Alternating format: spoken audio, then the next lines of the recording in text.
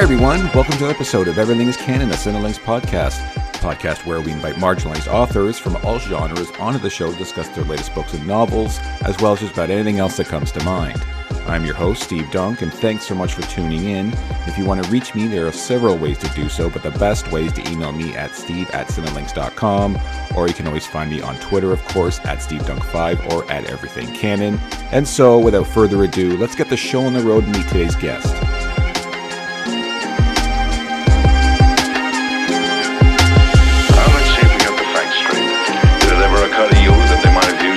Carry the body out.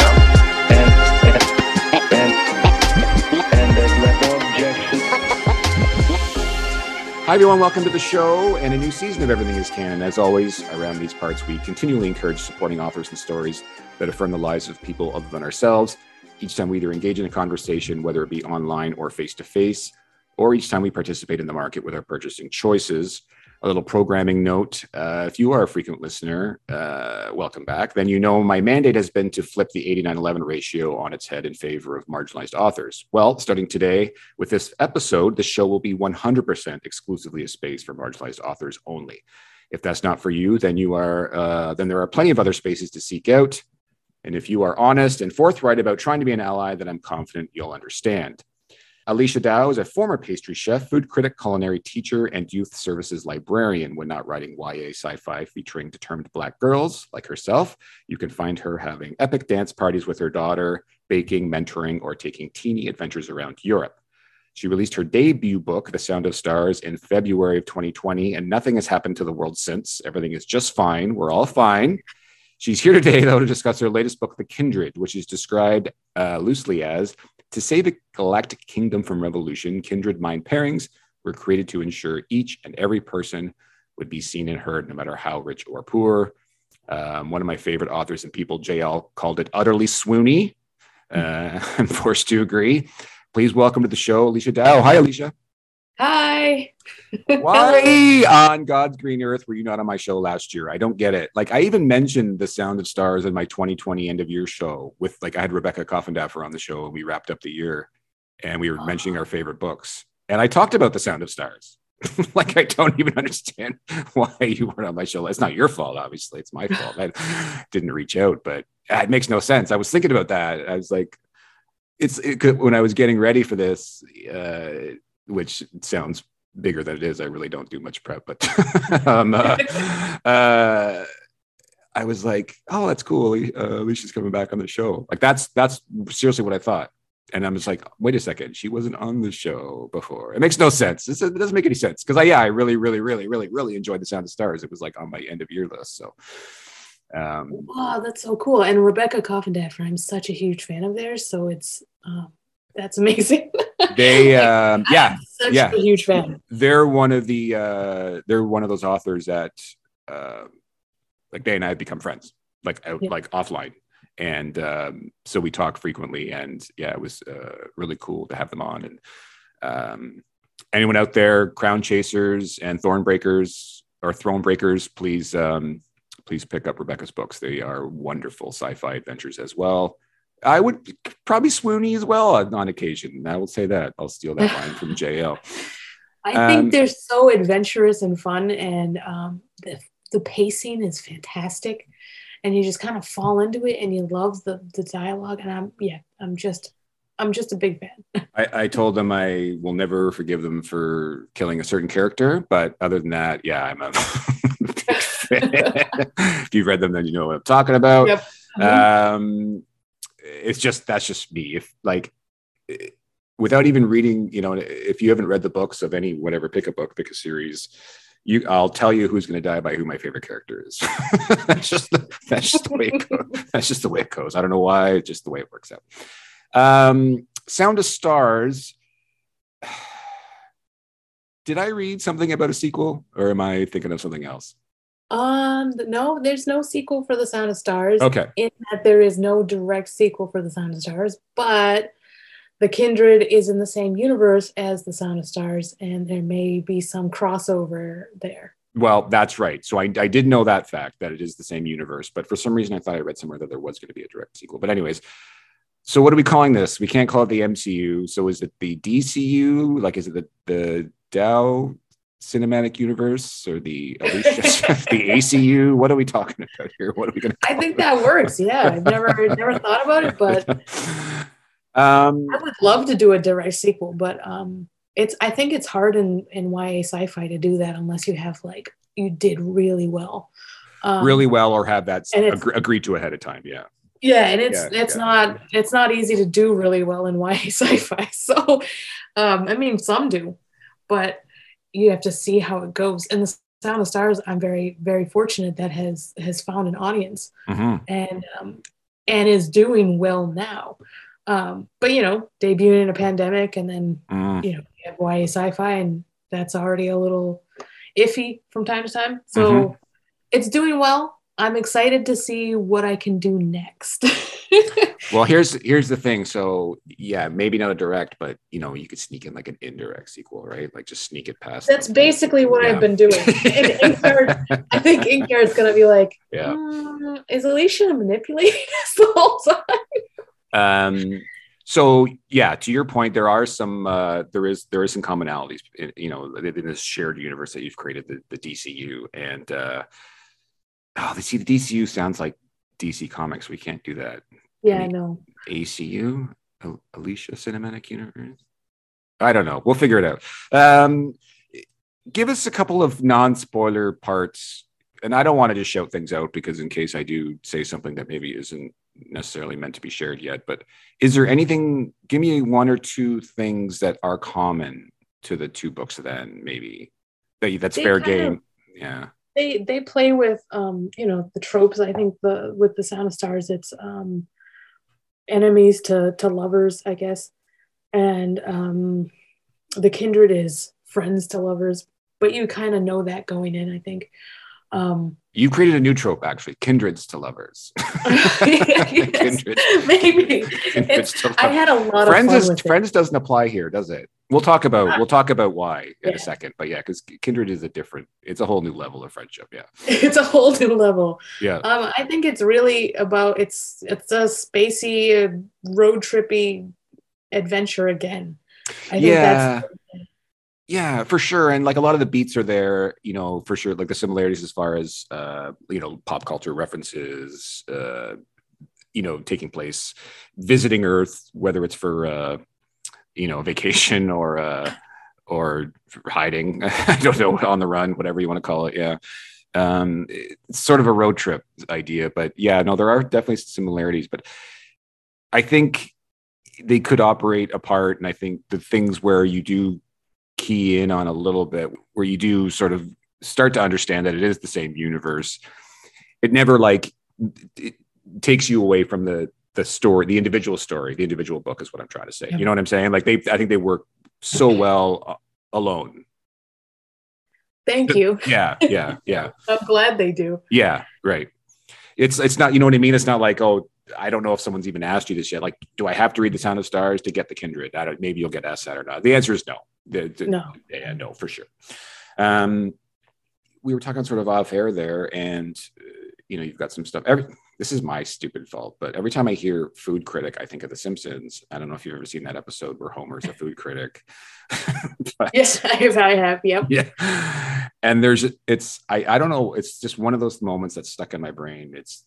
There's a scene where, you know, she's feeding him pork chops and he rates her food. He starts critiquing Marge's cooking, and he says, you've only got two moves, shake and bake or something. And she's like, you like shake and bake, you put it in your coffee. I'm just like, I don't know. It's just like, always remember that. But you are in Germany and you've been there, you were saying 11 years now. Is it home? Is Germany home? Because you're from the States. Yeah, no. It's not. But then again, the States isn't either. I think I'm somewhere between the two now. Right. Yeah. Does that feel weird? It's a weird thing. Yeah, it must. Yeah, for sure. Like, but you're settled though, right? I mean, are you? Maybe not. I don't know. I guess it depends on how you define settled. I guess. Yeah. Yeah. I mean, I'm here. I go to the farmer's market every Wednesday morning. Yep. Which is outside and it's extremely cold. And they know me by name or by face. And they're like, oh, okay, you're coming for this. And I guess this is where I am. Do I love it though? No, not entirely. Yeah. But I don't hate it either. It's a very mixed feeling, and it just the same as when I go back to the US and I'm like, I'm home, because I can go to Target and I can do these things. But then after a while, I'm like, oh, I have to go back to Germany now. So right. I don't know. It's funny how like things make you feel home, like Target, for example, or like, I used to be a roadie for punk bands many years ago. So I was traveled a lot, been all through, it's like, I've been to Germany a handful of times. I've been all through Europe and North America and stuff. And it's like, no matter where you are in the world, like there's certain things, like if I was in the hotel room, I just mentioned it. If The Simpsons came on, that just made me feel like, oh yeah, I'm still on Earth, or I'm still, you know what I mean? Like it's so for you, it was like, yeah, like Target or whatever. For someone else, maybe it's like Starbucks or McDonald's. I don't know, whatever. But yeah, it's kind of a funny thing. But when I think of like, home or whatever, I think the important part, and maybe it should be the most important part, is do you feel safe there? Like, do you have a castle? You know what I mean? Like, do you have a space where you no matter how bad or shitty your day was, when you get home to that space, you're able to relax, to just like breathe, Yeah, but I thankfully I do have that. And of course, I am about a 5-minute walk from the castle. Right. Because of course there's a castle right nearby. Yeah, of course. Yeah, that's right. Yeah, no, when I'm inside this, we have a little apartment that we rent, and it's nice. And right now I'm in the attic. Right. It's like a closet room that they made, so of course. Is that your office? Is that where you write? It's an office area, I guess. Yeah. And it's really comfortable, and it's fine. But there are times when I just want to like go back to what I'm used to. Mm-hmm. And I don't know what that really is in a way anymore. So it's a fascinating thing, and I think a lot of people who have lived somewhere else for a long time probably experience it. And I should probably ask them what they do. I don't know. I think going home helps, but I haven't been able to leave in 2 years. So yeah, it's a weird position to be in. I talked to a ton of authors, like not that long ago, Rosie Brown, right, from Ghana, and we're going, and Ayana Gray too, right, going back and expecting to feel like that's home, but then it doesn't. And then you're like, well, I don't really feel at home in the States. Same as you. I don't really feel at home in the States necessarily either. So it is a weird spot to be in, and it's like you start to think about like redefining what home means, and it's this whole idea of home where the heart is, or I'm home wherever you, like if your family's with you, no matter what, wherever you are, if your family's there, that's home, right? So they say, so that's an important part too. But is there a plan to ever leave Germany, or is this it for now, for the foreseeable future? I think we're like always assessing that. Yeah. But my partner is German, right. So it's like one of us will have to give up something in order. So it's like a really weird thing that, and he's totally fine with that because he's German and he's traveled almost all of his life, and has been tons of places. Yeah. But before Germany, I had never really left the country. So right. It's weird and it's very complicated. And we have a daughter, and she's like, she went to the US, she's been here, she's been there, she's like, okay, she speaks both languages, she reads both languages. So I don't know, we're assessing and we're seeing, and if we go, it would be for a few years and maybe come back, or maybe it's always that we're going to be between two countries. I don't know. Yeah, well, I mean, 11 years is a long time. I think you've done your time, done your sentence. I think so. I mean, Germany that's right. It's a great country. We're not making it sound like you're trapped in a prison or anything like that. But 11 years is a long time. Yeah, like I've never lived anywhere even close to that long. I mean, I've been in Canada, but I've lived was in California for a bit for sure. But I never even lived in the same house for anywhere close to that long, or even the same city, right? So, I think you've done your bit. It's time to. I'm sure your partner would understand. It sounds like a understanding person. So time to, let's go, right? Come on, pack those bags. Somewhere new, yeah. Yeah, for sure. And that's what life is about. Keeping it interesting too. It's hard for sure. I also don't have kids though, so I understand there is a difficulty there with it's hard with kids, when they're in school and stuff like that. And they start to get friends and all that stuff. For sure. Yep. So you're in your attic. Is that, that's your office sort of slash, is that your writing space? Are you a static like writer as far as like you have your one spot and that's where you write, or do you like coffee shops and then maybe a little bit upstairs? I will go anywhere. Anywhere, yeah. I'm anywhere. I don't usually get to use the office because since the pandemic started, my partner works from home. Okay, right. And he's like, I need a monitor and I need this, and I can just write on a laptop. So that's right. Yeah, I work wherever I can. It's fun. When I get the office, I feel very like nice, but it is in fact just an oversized closet. So. Right. That's right. Well, I can hear the echo. So yeah, for sure. That's, I love asking that question because I'm such a huge process nerd. I mean, a book a book is a book. I can throw it out, burn it, do whatever I want with it. Right. It's just it's a product. Art is process. And I'm fascinated by it. And I love talking to authors about their writing space, their physical space, how they write, where they write, is there a window? What's outside their window? You know what I mean? Stuff like that. And it's always, and what's great about it is the answer is always different. And it's really cool. But the only thing I stress is just don't write hunched over in your bed on your laptop, please, because we need your back. We need your back and wrists to stay healthy for a long career. So please, if we're going to give any tips, it's ergonomics. Okay, please, back straight, wrists level, 45 degrees, whatever. But yeah, the answer is always different, and so I think it's always very interesting to me talking about it. Has that always been the way? Yeah. I you just don't know any different, I guess. Yeah. It's usually not about the space. It's about what's going on in my brain. Yeah, for sure. Yeah.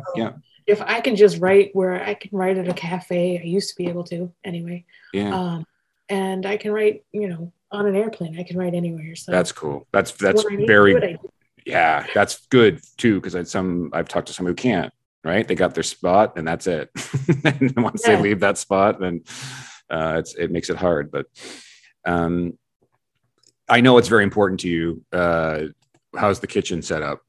Good, great, not great? Oh, it's tiny. Is it? It's the worst, tiniest kitchen. It's so terrible, but I make do because I have to make. So I swoop into your life, okay, and I pull you aside, and I'm like, Alicia, I've got 2 houses for them. I'm going to give you one of these houses, okay? Mm-hmm. One has the greatest, wonderful kitchen ever, but no office. The other one has the best private office writing space you can imagine, but the tiniest, shittiest kitchen. Which one do you want? Oh, the kitchen for sure. Yeah, nice. That's like hands down. But I can write in the kitchen too. That's true. Good point. Is that so? You don't do that professionally anymore, do you, or do you still do anything? No, not professionally. I used to work in New York City. Right. I went to pastry school for 4 years.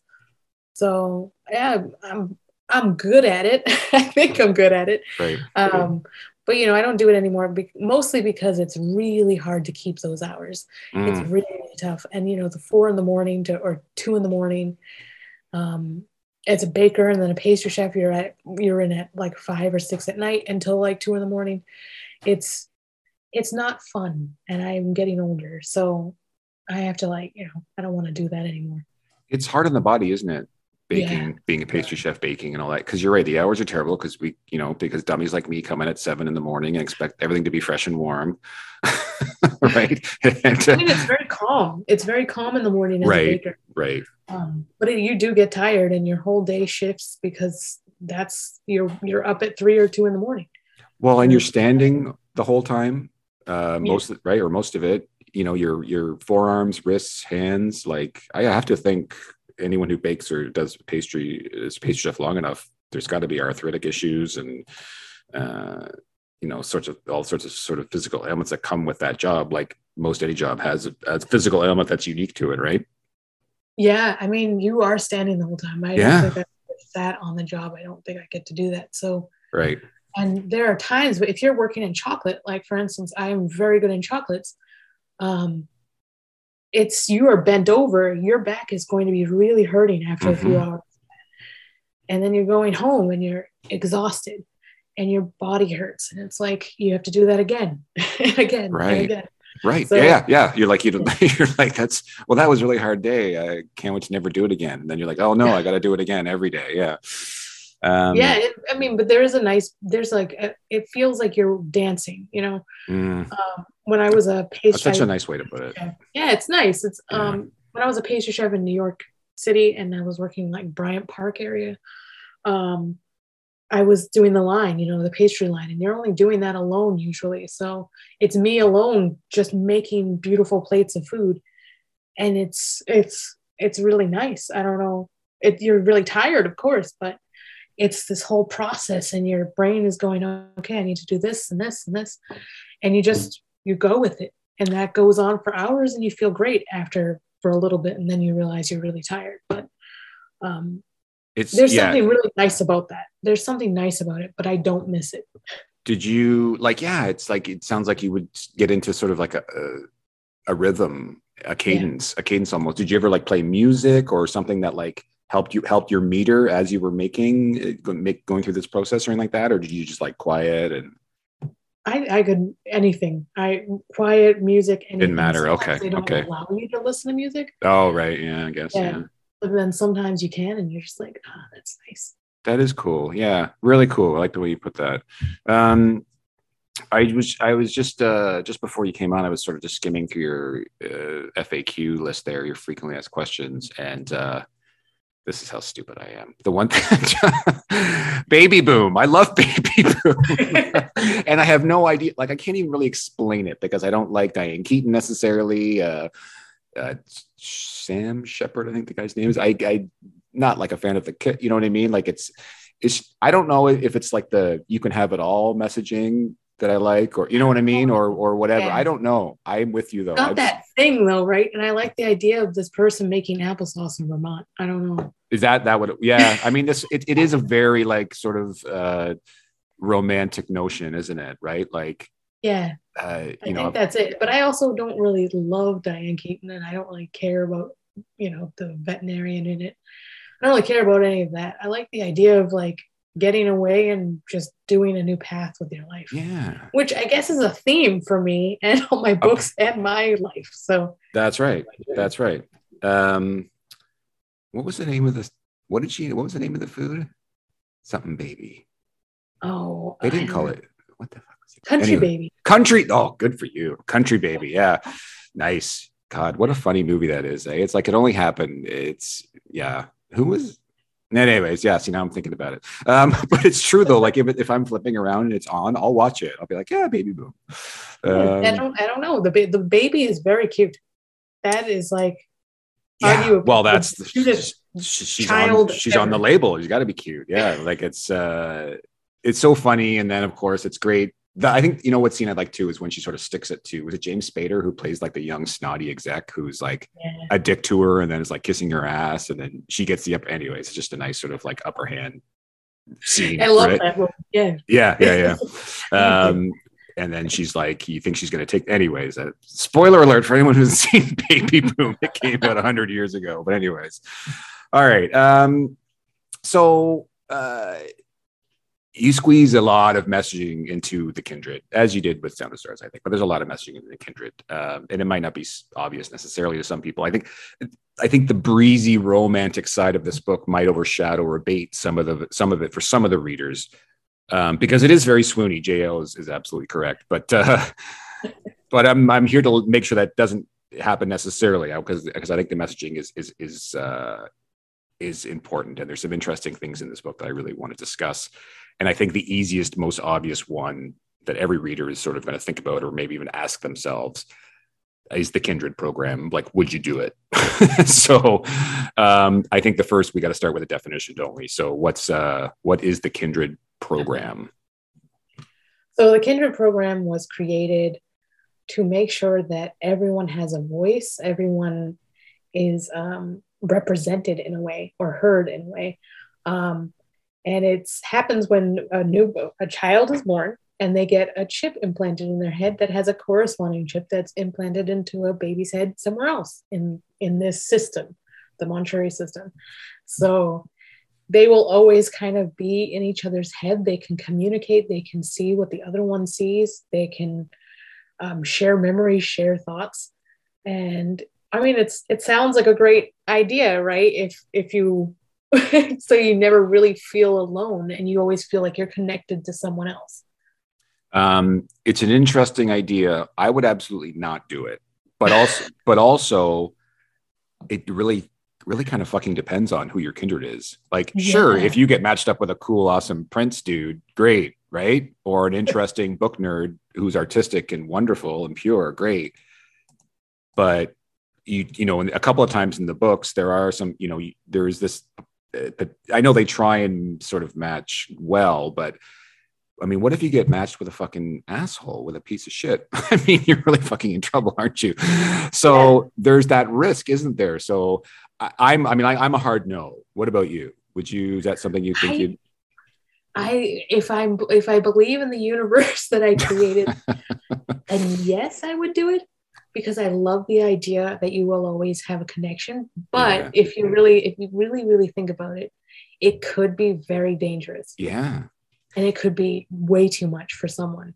It's kind of a Rorschach situation, isn't it, in a way, where it's really good. It's a litmus test for like what type of person you are. So clearly I'm cynical, you know, a bit of a downer, you know, maybe don't necessarily want to have someone in my head while I'm showering, or, you know what I mean? Or doing whatever else, you know, humans do with their free time, which can sometimes get very weird, right? Let's be honest.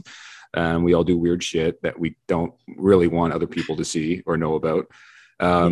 Whereas it sounds like, yeah, you have this more sort of optimistic view of things generally. I won't say all the time because I don't know you, but yeah, like, so maybe I could see somebody who is a little more empathetic and has, you know, a hopeful, you know, point of view would be into something like that, where it'd be nice to have a shared experience with somebody to truly, because I mean, you're right. It is talk about, we can say, oh, we connect with people all our lives, all we want. But I mean, that's a whole different level, isn't it? That's another level. Yeah. Right. I love the idea of it. Yeah. I mean, you're going to have that from the moment you're born. Mm-hmm. It's going to shape you in a lot of ways, for better or for worse. Right. And I love the idea of it. I love the idea that you could be connected and that you could share even your tiniest, weirdest secrets with someone else, and they could judge you for it, or they might not. Maybe they, you know, it's just an accepted fact with them. I love that. But then there is that flip side where it's like, ooh, that's right. I have to share everything with this person, and I don't know if I like them. I mean, I'm there with them the whole time, so I'm shaping them as much as they're shaping me. That's right. And the thing is, when you have access to someone's inner monologue, into their inner thoughts, I mean, that's some weird, dangerous shit. I mean, I don't know. Like, I mean, that again, talk about a slippery slope, right? And that can go one of two ways. Now, like, listen, if you are going to like 100% guarantee that I'm going to get matched with Joy Ibarra, fine. No problem, because I am Team Joy, like the greatest, coolest. She's got great taste, book nerd, like artistic, empathetic, wonderful, beautiful, like, you know, inside and out. I'm talking like, yeah, right. Sign me up. No doubt. Sign me up. I'm good. Optimistic, and she's optimistic, and she has right. Yeah. sunshiny way of life. I mean, that's like, you know, when you think of a program like this, where how it would benefit. I mean, ideally, you would almost want to match. It's like you want to match opposites, hoping they balance each other out in a way, I suppose. But at the same time, it's like you don't want to necessarily match two people who you don't want someone to like feel like they're being matched because someone's less than. Right? Like, you don't want, like, if someone, like, let's put it this way, I'm going to be totally honest. If somebody matched me with Joy, I would be like, okay, so like, you just think I'm a piece of shit, and you hope Joy rubs off on me. Like, right? Like, that's what's happening. That's clearly what's happening. It's like in math class when they like match you up with the best in the class with the worst in the class, right? It's you know, that's how I would think about it. I'd be like, because my mind, that's the way my brain works. But it wouldn't be, because you wouldn't know who Joy is until. True enough. You know, it's like, right. You have no idea who you're matched with until you start to know them, and that could take years. It could, and that's an interesting part too. And you do sort of, you do a little bit of time jumping here, and we see them as children, as younger children, and those would be interesting years, wouldn't it? Like the 8, 9, 10, 11 years, where how the kindred thing would play out. But you're right, when puberty hits, like fuck me, it's going to get really interesting, isn't it? By the way, I'm not going to read the summary, and I'm not going to ask you what the book's about. If people want to know that's online, right? People can read that anywhere. It's widely available for anyone to read. It's an interesting summary for sure. It's a well-written one, actually. I'm a bit of a summary nerd, and it is done well. But there's another thing I want to talk about. So in the book, you say this line. Well, not you, Joy says it. And that means, so quote, this is in res here, and that means marrying well, even if that's the death of my own dreams. And there's another line where you say, I wish I could have seen more of the universe and found my calling in life. Like maybe I could have been a creator, an author, an illustrator. Maybe I'd paint gorgeous pictures to accompany my words. Maybe. So just the words I wish and the words maybe breaks my goddamn heart. And that's just plot. That's not a spoiler. You don't know which way it's going to go, but this strikes me as stuff that's happening. It is happening all around the world in real time, isn't it? These issues of whether it's people being forced into a situation, whether it's marriage or could be anything, or even just this, a situation where someone is forced to maybe give up their own dreams because maybe they got pregnant too young, or maybe because, I don't know, maybe they're unfortunate they lost a parent or both parents really young, and that can change the course of somebody's life, right? Where a big sister becomes the adult all of a sudden, say, to a younger sister or brother, right? Because they have to take control of the situation because the parents aren't around anymore. It's just about having to give up sort of a piece or an entirety of who you are. Talk about that in the book, because it's really important, and it comes up a lot in this book about, especially with the way certain planets work, right? Mm-hmm. I think I look at it in a way that Joy feels this duty to her culture and to tradition, mm-hmm. even when she doesn't agree with it. She feels she has to comply with it because she cares deeply about her people and she cares deeply about her homeworld, even though she knows that has been manipulated against her. So she feels as if there is no way out. She has to do what she's told in order to do the right thing for her people and for her country, well, for her planet. And there's a deep sadness with that as well. And she feels, and it causes some kind of, a bit of a chasm between her and Felix, because he does not have to deal with that. He has to deal with his other things, but he can kind of appearingly do whatever he wants. And I look at it that way, where it's when you're young and you're Black, for me especially, yep. It's the dreams that I had that I didn't think were possible, or I was told I couldn't do them because, one, I grew up super poor, and we were on welfare. We were on all of that. My mom was was disabled, and she was a single parent. So it was just a lot growing up and feeling like I have to do what's right for my family. And that means doing well in school, which means, getting into college and doing all these things. And I think I must have put that in with Joy too, because it was, she feels this great need to do well by everyone. But at the same time, she has these thoughts of, what can I do for me? And there's really nothing. She doesn't think she can. And Felix is the one who's like, but you can't. And it's just this kind of, she needs to get it through her head a lot, where it's, it's not always about everyone else. Sometimes it can be about you. Does that make sense? It does. And the reason I brought it up is because I wanted to ask you specifically, and you just talked a little bit about there, because yes, you are a Black woman. And I have no doubt that you faced a lot of fucking bullshit, discrimination on all different levels, whether it was being Black or being a woman or both. And your dreams don't matter or don't count, right? There's a certain amount of sacrifice that women have to make, and Black women especially, BIPOC women for sure. And you have a daughter, and I'm just curious if you worry about that for her, and if if anything that you've experienced specifically is something that you've, wanted to, and like it sounds like you did a little bit with Joy, right? Maybe consciously or unconsciously, but injected that into it where, yes, she is in this book, especially, and it's easy for Felix to say because men aren't being asked to do this. Yeah. It's like in real life, it's only ever fucking women that are being asked to do it, to give up, to sacrifice, to do this, to do that, right? In the name of whether it's having kids, raising a family, whether it's just even more, seditious and evil is just like, you just don't matter as much. So who the fuck gives a shit what you used to say or think? So in a lot of ways, Joy's journey and her arc strikes me as incredibly important non-canon. You know what I mean? I think as I've gotten into writing more and more, I realize that I'm a character person. You are big time. Your character work is fantastic in both books. Yeah. And I've tried to not do that. I am trying, but it's like, I don't know. I always go right into the characters. I want to know them. I want to know why they make the decisions they make. Yeah.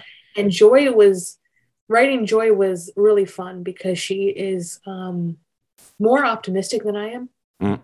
And she definitely believes in the good of things where I don't always. And I love that about her. And writing her was really fascinating. And I think when I was writing it, I was thinking about all these things that I've experienced and the things I thought I had to give up or I did give up.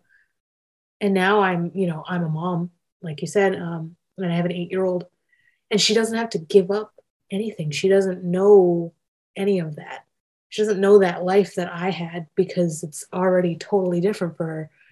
And it's wild for me to see that and be like, well, you have piano lessons today, and she loves piano, but I could never have learned piano when I was, that was never a possibility for me. I love music, but I could never do it. So it's just, she doesn't know what it's like to not have food. She doesn't know what it's like not to have clothes. She doesn't know what it's like to have to make, like, oh, I can't get that toy at the store because, we don't have money for that. It's just a different mentality altogether. And, there are moments where I feel lost because I don't know how it is to be the mom in that situation, but I also don't know what it's like to raise a child who doesn't have any of these issues.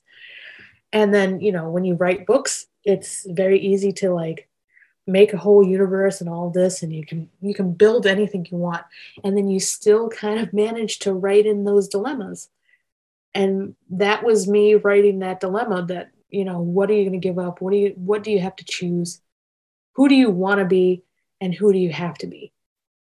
And Joy is kind of grappling with that a lot. And I think that's what I grapple with as well. So a lot of mind stuff going on. Yeah. Well, I mean, listen, unless you're writing just purely unless you're just fucking writing Lord of the Rings or something, I guess. I mean, there's always like, unless you're writing something entirely speculative, like you're writing, I guess, kind of either to your own life experience, not, that this is, Joy isn't you necessarily, but you're writing to your own life experience or what you see out your front window a lot of times. Right. So, if things happen to sneak in, I guess, then, for lack of a better word, then so be it. But I just think that makes the story that much better because, because I'm very pro author. And if I'm reading a book and if my brain starts to like alert myself to the fact that I feel like I'm learning something about the author while I'm reading this book as well, even before I even spoken to them, I get a real kick out of that. And that to me, that adds so much weight to the story. Not that I feel like entitled to know anything about you, you know what I'm saying? Because I'm not one of those weird people that thinks now, I'm not going to show up on your door next week. Hey, remember me? But it adds that much more weight. And I just think it's a real honest way to approach storytelling. I really do. And especially because this is sort of, it's not contemporary necessarily, I guess, but it sort of is, right? Like it's a reflection of the real world. It's a reflection of the real world, right? So, there's certain things you can't avoid. I thought it was really profound and really important. Joy's a fucking powerhouse. in this book. She's fantastic. Thank you. One of the other things too of talking about just sort of reflections of society, and I mean, Rashid is great character too, and he has a great line about welcome to America, where old white men want to protect their interests more than kids. Wait till you find out how they treat Black, Asian, and transgender folks. Our history's fucked up, and our present, and most likely our future as well. I added that because even, I mean, it's always, that line is always fucking relevant. It has been relevant since 1619, and but the past couple of weeks in particular, right? I don't know if you follow the American news or whatever, but just with the shooting and even just the transgender stuff trending again yesterday because of somebody, I won't even say their name, but it's always relevant, isn't it? And I think about this a lot, too much probably, and clearly you do as well. And whether it's a visit from a far away, like sentient alien who has a sense of like decency and morality, or maybe our future selves looking back at us, like what would they think? You know what I'm saying? Like how would they react to the way we've treated the planet and each other, and how we continue to treat the planet and each other, knowing it's to our own detriment, isn't it? Right? Like there's no benefit to treating other people like shit. There isn't. Not if you look at it in a reasonable, like, and I'm talking about like strip away the emotional part of it, right? There's no logical sense to it. And of course, there's no logical sense to treating the planet the way we do. That was a theme in Sound of Stars as well, just in the Kindred. Is that something you think about a lot? It seems like you do. I think a lot. My characters do too. Yeah. And I think one of the biggest reasons I do that, and if there are messages in there, and I'm conscientious of it, it's because I am writing for teens, with teens, about teens, and they are thinking about it. So I think it would be disingenuous to write a story where teens are just like having a great time and they're not thinking about the world, and they're not thinking about anything that they are going to face with climate change, or they're already facing as a Black person, a BIPOC person, anything. So I think it makes sense that they are having this. I know that I get a lot of hate mail. So I've gotten quite a bit. And a lot of them are from conservative people who are very upset that I don't reflect their, notions or ideals or anything like that. And I usually don't care too much about it, mostly because I really do believe that I am writing for teens, about teens, and they care. And my target audience isn't a 50-year-old woman in, Arkansas or something. It's not in my brain. That's not happening. I'm writing That's story. That's next, right? Yeah. Alicia Dow's next book, the 50-year-old white woman in Arkansas. It's great that they read it. I'm very happy that anybody finds this, no matter the age, whatever. Yeah. But I can't reflect things that aren't true. Yeah, it's right. Not true. Let's be honest. You wouldn't be honest. If I'm writing a Black teen boy in Florida, that's just not going to be true for him. That's just right. not. Yeah. I can't do that, and I think people want me to write more broadly about it, but it just doesn't make sense for me personally, and I don't imagine I will ever. So please don't. And to those people can just fuck right off. But write your own book, right? That's what I would say to them. You don't like it, write your own book. And there's hundreds of years of an infinite amount of books, which I think they might enjoy. You know what I'm saying? Like, you're good. You're well covered. Like, we could stop, like white people could stop writing books today. And just inertia alone in the publishing industry we would still have enough white-based books for the next fucking 40 years, right? So yeah, no, those people can just fuck off. But there's a time and a place for a lot of these, and yeah, I think my point is the market is flooded with that type with those stories, right? And I have to reflect the characters, and if I'm doing any kind of contemporary character, I just don't see how I could write that a different way. I just don't see it. Well, you would be being dishonest, and I would call you out on it. So don't do that. I think about that too a lot of times with books that are going to be coming out the next couple of years, right? Because there are going to be contemporary stories told during the pandemic, quote unquote, right? Capital P.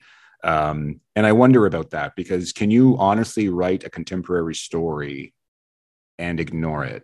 because it is such a huge thing, right? Like it's too big to ignore, isn't it? And because it doesn't matter what city or town or part of the world you're in, it has affected it. And I'm curious to see what kind of, I've read a couple of books now, 20 from 2022 that are coming out that talk about it. And it could be as simple as, oh, my friends and I are going out to dinner. Hold on, I forgot, I got to grab my mask. Or, you know what I mean? It doesn't have to be the focus of the story, of course, but it's going to be interesting to see if, how that is integrated into contemporary stories as books start to come out this year and next year. And I then think some are going to ignore it. I think, yeah. I mean, a lot of, from what I've experienced, I think I put 2 references to the pandemic in the kid. Yep. But they were very short little things. Yeah. But I had to get that okayed. You know, I had to, right, because you're dating yourself. But I also, again, I struggle with not being able to put something truthfully in there. So it had to be mentioned, and I'm glad my editor agreed, and, you know, Inker agreed. But I do know that a lot of contemporary are just going to be like, nope, I don't want to touch it. Yeah. And like I said, it doesn't have to be the focus, right? It can just, like I said, it could be like, oh, we couldn't get into this restaurant because of the seating capacity. And that could be it. That could be the beginning and end of the mentioning of it, right? But I'm curious to see how authors handle it. And there's not going to be a right or a wrong way, of course, but just like I said. And so then to your point, what we're talking about is how can you have a Black person living in today's United States and not acknowledge what the fuck is happening, right? Like, I just don't, so this is to your point in a defense of you, obviously. So it would make no sense. But I think about that a lot. Yeah. Like how people would view us, whether it's a different species from a faraway place or our future selves looking back and being like, you fucking did what? Right? You did what to those people? And these are all like mind dependent concepts, aren't they? Like categories, even just sex, like male, it is a bit of a spectrum. It's not just male, female. There's others, but you know, if you go by chromosomes, but even just that's a mind dependent concept, isn't it? Like if there was no humans, the universe wouldn't identify or categorize anybody or anything that way, would they? This is just us. And we get stuck. When you get stuck on definitions like this, you really get yourself in trouble, a lot of trouble. And I really, really, really wish we would sort of like broaden things like that. Even if it meant just a little bit of broadening on some of these definitions would make life so much better for so many marginalized people, wouldn't it? And we just refuse to fucking do it because we're stupid. We're just bags of water. Aren't we? I think I approached with the Sound of Stars of aliens coming to Earth and being like, oh wow, they've really messed things up. Right. And I had fun with that. But there's also like this kind of hint of like, well, these are growing pains. Right. You know, like it's a young planet. Yeah. It's young. They make mistakes and all that. And that's me trying to be optimistic, even though I am not. But then when I'm writing it, it's, you know, you don't want to lack hope either. And I try to make sure that there's a very hopeful message with each book, that there's something to be taken away, and it should be positivity, that things can always change. Well, there's a utility to that because who the fuck wants to read depressing shit all the time, right? So, like, you know what I mean? So there's just a practicality to that as well, as a writer, as somebody who wants to sell books as well, right? I mean, you know, it's, there are books out there for sure like that, but you know, it's, you can go deep and dirty and dark as you want, but yeah, you're right. I mean, if you don't just crack the door a little bit, just a little bit of light in, I mean, people are just going to just tune out, I think, wouldn't they? But because, I mean, ultimately it's escapism, isn't it? Right. So, I mean, that goes back to your question before. It's people are afraid to put the pandemic in because what if it triggers some kind of that feeling of helplessness and hopelessness. Well, especially since we're still in the middle of it. It'd be one thing if we're still in it. We don't know when it's going to end, if it ever ends. And have we been allowed to properly grieve yet? I mean, I personally don't know anyone that's died from it, but I know people that do. And I mean, until it's hard to separate yourself from something that's still going on, obviously. And until we're allowed to sort of like properly get past it and grieve for what is it like? Isn't it like almost 3 million people in the world now, the death toll? Until we're allowed to properly grieve and understand that, you're right. It almost might have to be a TW, a trigger warning, doesn't it? Like if you are going to include something, because maybe you do know somebody that's affected in a very serious fatalistic way, and maybe you don't want to be reminded of it while you're reading a book. I mean, that's the issue, right? Yeah, I'm writing a book. You should escape your life. You should be able to put yourself into different characters and their adventures. But if you're writing contemporary, then you have to be like, but do I reflect the world we're in, or do I reflect the world that I want us to be in? True enough. Yeah, it's tricky, and that's why you're an author, and that's why I talk to authors, because I don't fucking know. I don't have the answers. That's your job. We'll get you out of here in a few more minutes, but I did want to talk about. There's some wonderful. I mean, there's an entire paragraph where you just mention a ton of great authors, because it is a real contemporary world, and Joy is a reader, and she meets somebody, Sarah, who's also a big reader. Your supporting cast is fantastic, and there's just a great paragraph where you just mention all these authors, and it's just amazing to me, because they're all my favorite authors too, and all their books and my shelves are lined with their books. And there's a little, correct me if I'm wrong, there's a Foucault drop as well, I think, in the book. Not Jordan, but you use a Foucault on another character, so I picked up on that one as well. But anyways. I always put a little nod to somebody. Ayanna Gray is in there. She's the mom. It's like little names here and there. Yeah, I got to meet Ayanna at YALLFest finally, face to face, and we just hugged for like 10 minutes. It was amazing. It was just so nice. There was such a sense of that at YALLFest. Like almost every panel, at least one author just would stop whatever they were talking about and say, you know what, I just want to say how nice this is. You know what I mean? Just to be able to like see people again. And it's really great. Anyways, one of the supporting characters that I liked very much, which will sound odd at first, but Maxon. Not liked as in I want to hang out with him, but very intrigued by him. I think he's one of the more complex characters in the book, actually. Please. I don't think he's a villain. You're right. You're right. And that's kind of what I want to bring up here. Because he's a loyalist. He's dedicated to his cause, isn't he? And does he go about it the wrong way? Sure. But if you take him on face value, he's kind of just a patriot, isn't he? He's very loyal to his home planet. Again, not condoning actions and stuff like this, but is that right? Like sort of heart in the right place? He's loyal. He cares. And it's the same way Joy is, because they know how much their planet has suffered because of, over the years after what happened. Yeah. So they're loyal and they want to make their world better, but they just are going about it two very different ways.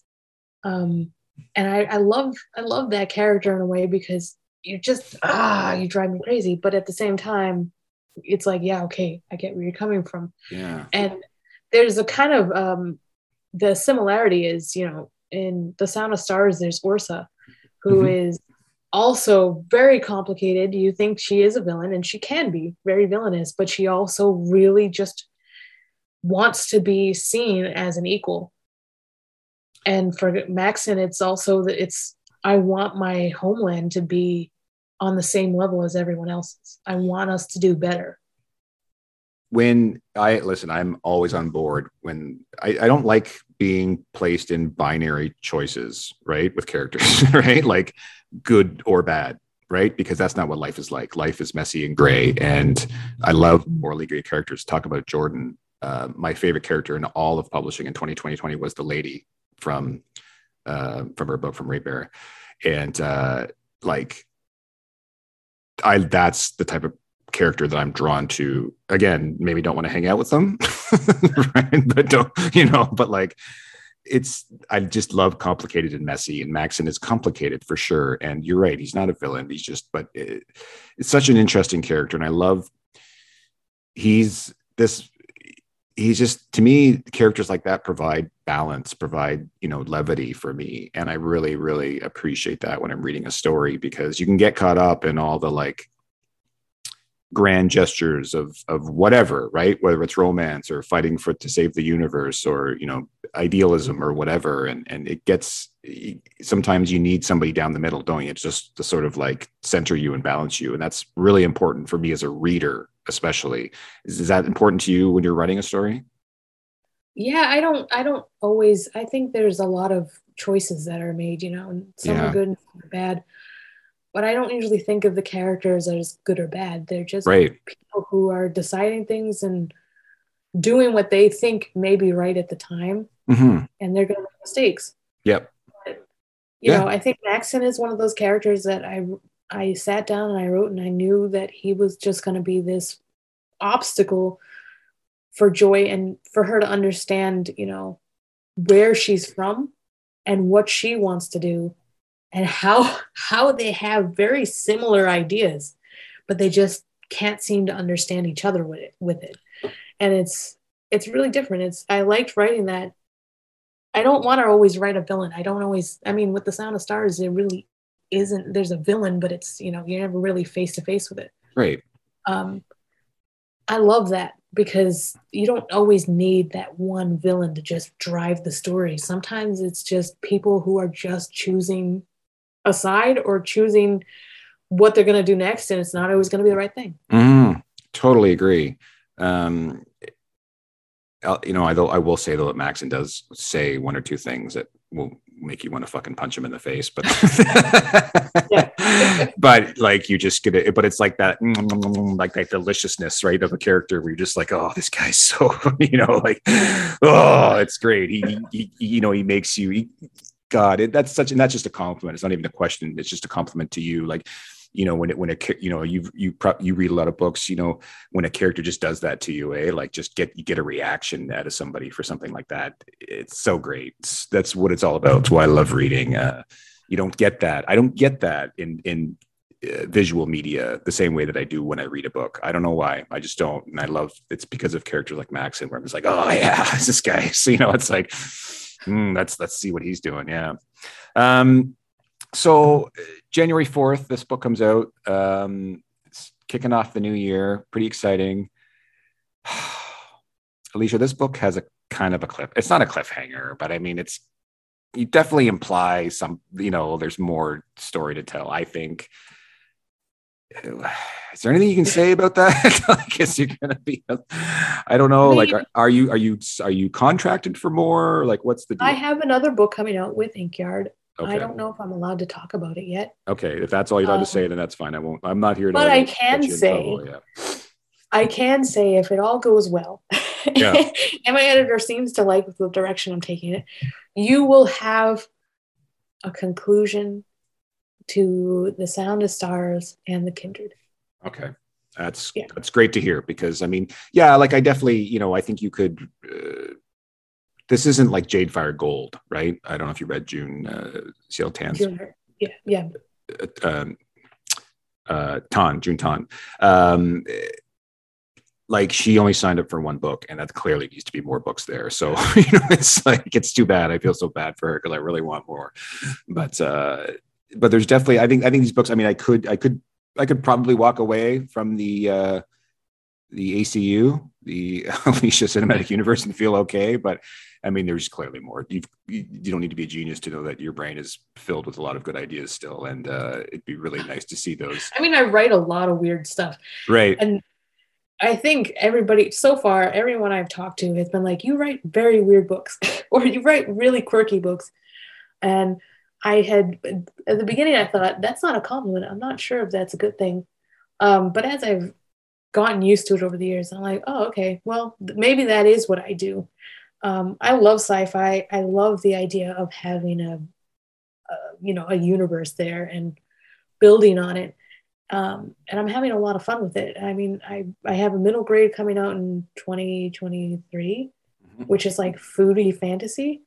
And I have more things coming that are in different genres and different age groups. So I've been busy. I have a lot of ideas, and I would love to kind of finish The Sound of Stars. Yeah, right. You're ready to move. Right. You're ready to move on. Well, you've been like, that's the thing. Like, it's like not move on. I don't mean the bad, like that you hate it. I just mean like you've been living with it for a long time because we, a lot longer than we've been reading it about it. Right. So, and it's all about what you're allowed to do. I mean, right. When you write in YA sci-fi, it is a harder sell. Mm-hmm. And you have to really find your audience, and you have to do well in it in order for them to give you more and allow you to do more. Yeah. And I think The Sound of Stars has allowed me to do The Kindred.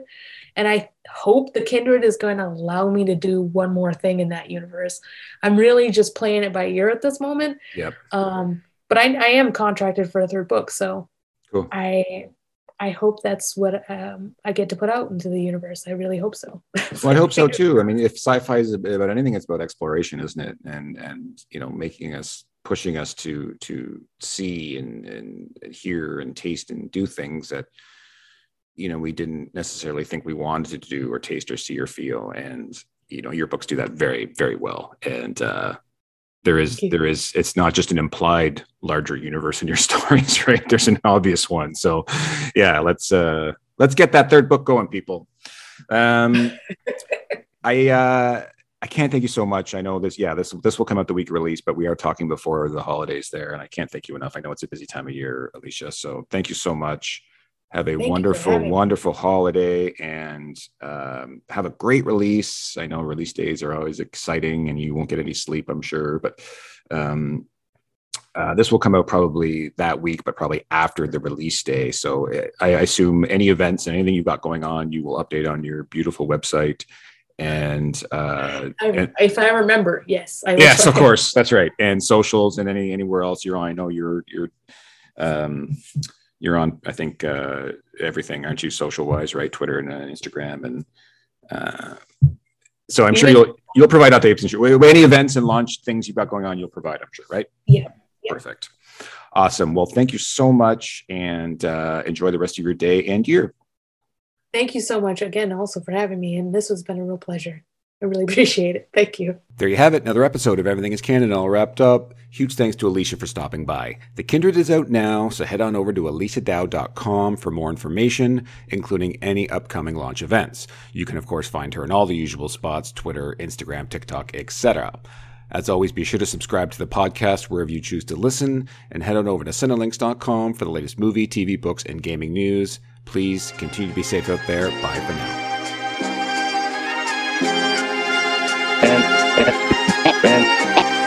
And there's no objection.